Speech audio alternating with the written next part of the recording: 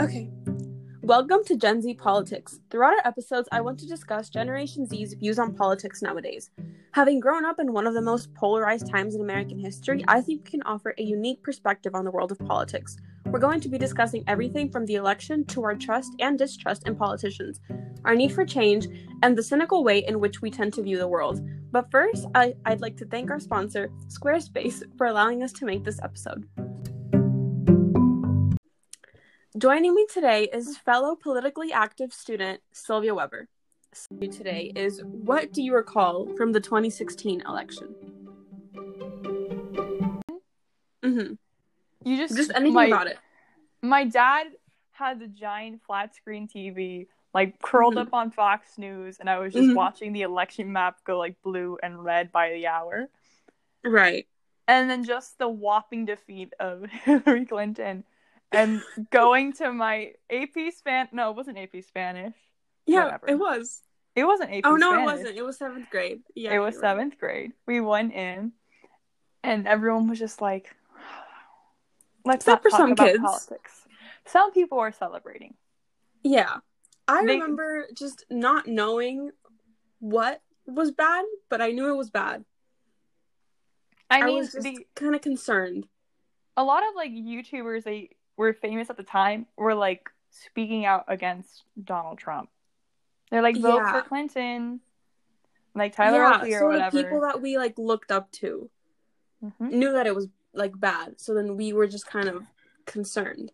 We're sheep. I can't put that in.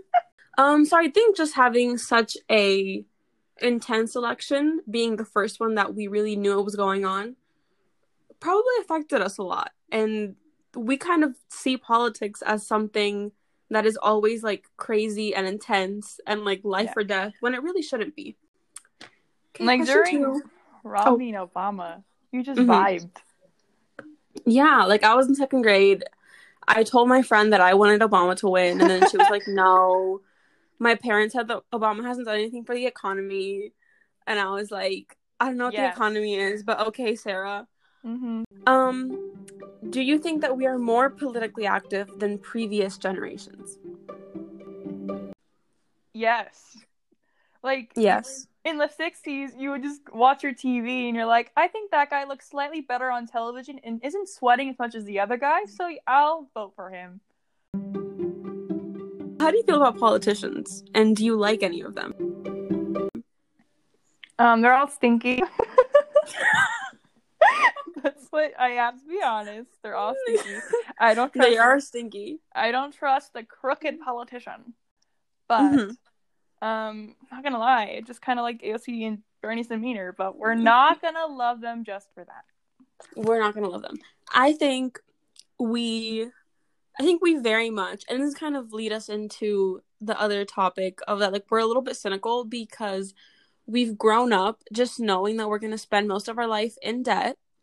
We're probably not going to buy a house until we're 40, and we're probably going to live paycheck to paycheck even with a PhD.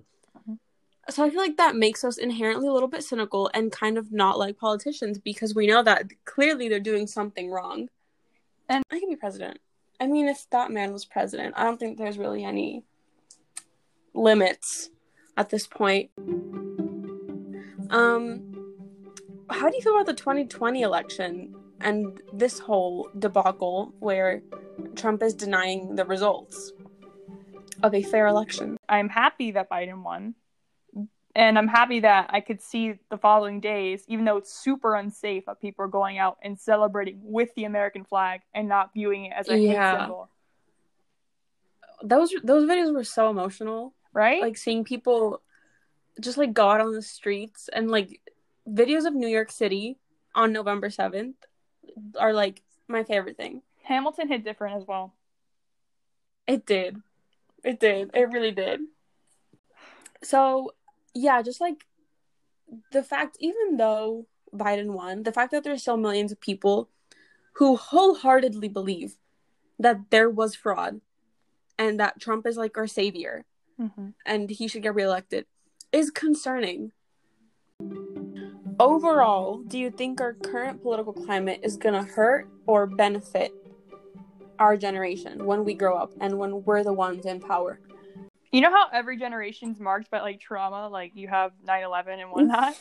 I think these are part of our traumas, like growing up with like Corona and growing up with like the internet and all these things and Donald Trump. Like that will be part of our generation's shared trauma. So it's gonna like mold us permanently and gonna affect like our kids and what we do with politics. Like our mentalities have changed because we know that this can be a circus if we want it to be.